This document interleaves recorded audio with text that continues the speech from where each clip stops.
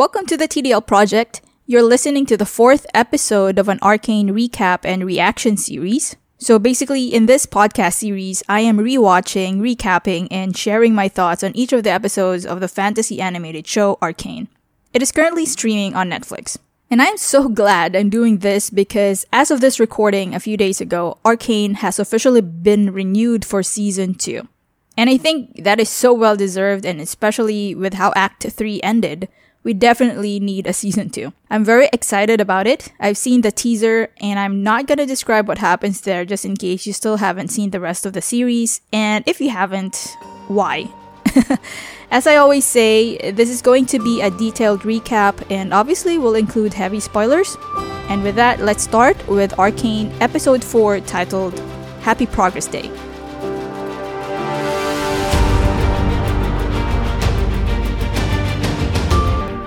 So it looks like a number of years has passed since the end of Act 3. We see in the opening scene Professor Heimerdinger and Jace having a conversation about the upcoming Progress Day. We learn that Piltover is 200 years old, and Progress Day is their annual celebration. The council is recommending that Jace give the speech this year, something that Heimerdinger has always had the honor of doing. Jace was also a little apprehensive, but the professor reassured him that he deserves this honor, especially because the Hex Gates have done wonders for the city. So it looks like Jace and Victor was able to develop the crystals, which made it a vital part of Piltover's current trade channels. The Hex Gates have enabled travel to be more efficient and faster, which in turn has made leaps in terms of trade for the city. The professor also encouraged Jace to present something if there's anything new that they've been working on, since the people love a grand reveal, he said. To which Jace said they actually have something in the works, the next chapter of Hextech, and invited the professor to their lab in the afternoon to show it to him. Silco apparently is now an entrepreneur and has an enterprise, though I highly doubt that this is a legal one. In the next scene, we see Savika, one of his lieutenants, smuggling a shipment of Shimmer, the substance that mutates people into monsters. When they were attacked by a hoverboarding gang, which we hear a policeman call the Firelights, it looked like they wanted to intercept this transfer and destroy the Shimmer barrels. There was an awesome fight sequence, and as two members of the Firelights were examining the basement of the ship, they noticed doodles or markings, which made them say, "She's here." And of course, this she was none other than Jinx. And this is the first time that we see Jinx, and it was very evident that she now works for Silco. Personally, I think that she looks so cool with her bombs and her oversized gun. Even when she was young, she has this affinity with explosives, and it looks like she has mastered this craft of bomb making. So as she was fighting the Firelights, one of them was a girl with pink hair who so much resembled her sister Vi. I even thought it was Vi at first. This made her froze, and for a few seconds all the memories of Vi leaving her came flooding back. Unfortunately, this triggered something in her to snap and started shooting at everyone on the ship, even her companions. The Firelights, some of their members shot dead, seeing that this is a lost battle, backed down for now. They have successfully destroyed a substantial amount of the cargo anyway. And immediately we can see that Jinx is a little bit unhinged and has demons inside her. Going back to Jace that afternoon, him and Victor were preparing for their demonstration. Professor Heimerdinger came as promised, and they showed him a Hextech gemstone. Apparently, they have found the means to fortify the crystals, which is supposed to make it stable and absolutely safe. Through this, they can now design portable devices to be powered by the gemstones. Two of their examples were a huge gauntlet and a mechanical arm, which when equipped with a gemstone were indeed way more powerful and efficient. They see the gemstone as a tool to build a new world. However, the professor, although proud of their latest achievement, advised them to give it more time to iron out, maybe a decade more of careful research. Both Jace and Victor were perplexed. They could be improving lives right now. Why wait that long? But what they were not seeing, and where the professor was coming from, was that although the gemstones are powerful tools for technology, they could be very dangerous when put in the wrong hands. Obviously, they were both frustrated with the professor's stance. Later on that day, Jace confides with Counselor Melmedarda about the professor's reservations. Unlike Heimerdinger, she's more sympathetic to them. And we could say that to a degree she really has a liking to Jace, but underneath she also has her own agenda. She said if there's a perfect time to present the new research, Progress Day would be it. She also added that Piltover needs someone who represents the future, which was Jace. She told him that the world is ready for Hextech and that she already spoke to a few investors. At this point, obviously, we don't know if Mel is doing this for Jace's best interest or hers. I really thought that she was a bit shady and I wasn't sure if Jace should be trusting her or following her advice. Let's now go back to what happened to the blown-up ship. Caitlin Kiriman is also all grown up now to a young lady. She's now part of the police guard, something that her parents pulled strings for to have her posted. We have a feeling that this would not have been her first pick had she was given a choice. She sneaks into the attacked ship, took some pictures of the scene and tried to reimagine exactly what happened through the evidence and the ruins she saw, and found one of Silco's guys injured in the basement. She tried to question him, and before he could say who he was working for, Marcus, now the lead enforcer, caught her. He warned her of interfering with an ongoing investigation again.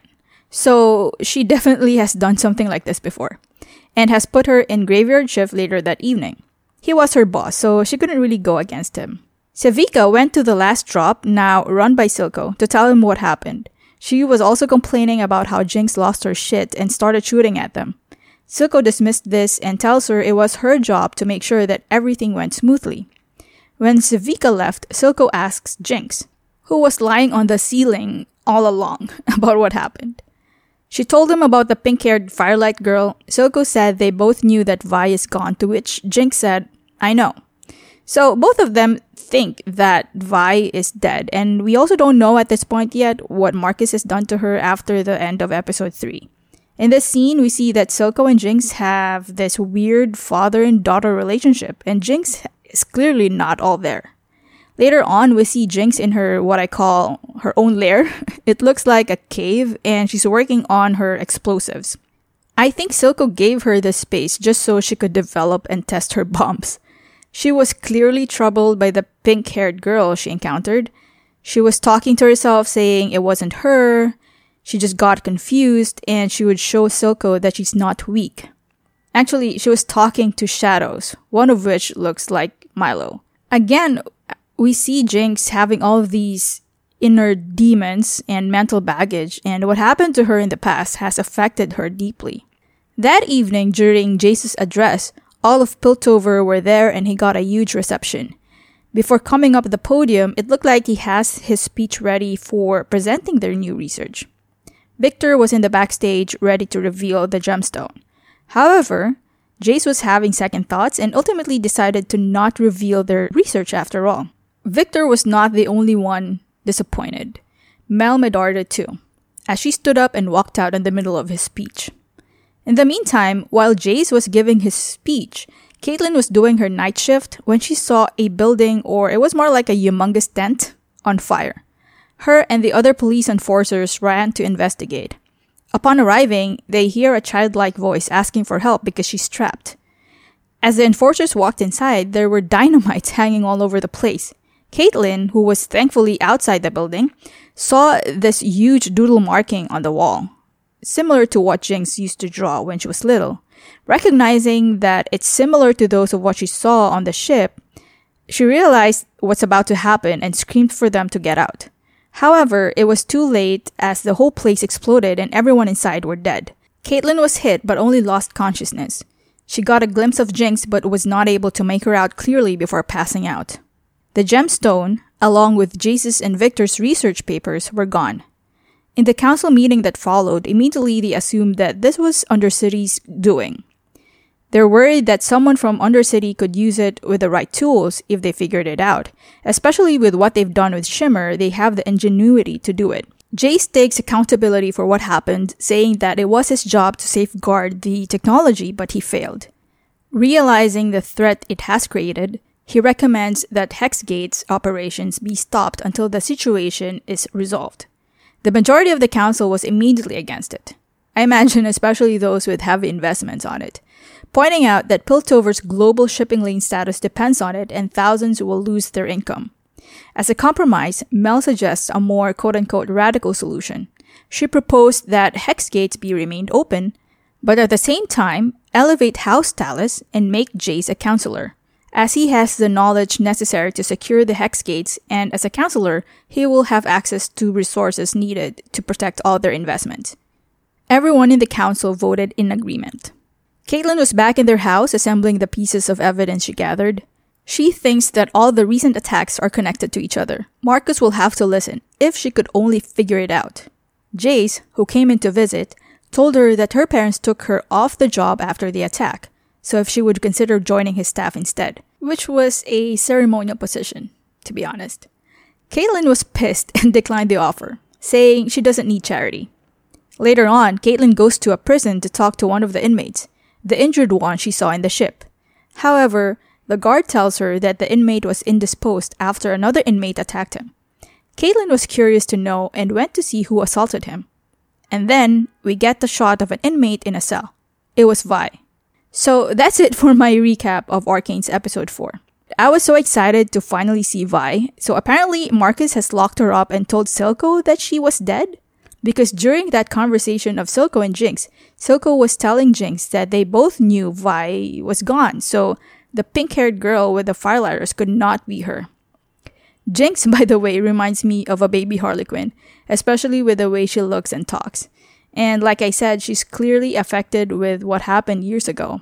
I mean, I totally understand. I don't think I'd be able to recover after accidentally killing my father figure and friends who were also like her brothers. Plus, my sister blaming me and abandoning me. Also, we have to remember that she was 7 when all these happened, and Silco was not exactly the best person to be around with. Imagine all the shit he has been telling her. Feel free to connect with me on Twitter at The Tilo Project. I tweet mostly about SFF movies and TV shows that I've recently been watching. I've also done a recap for episodes 1, 2, and 3. You can listen to them as well.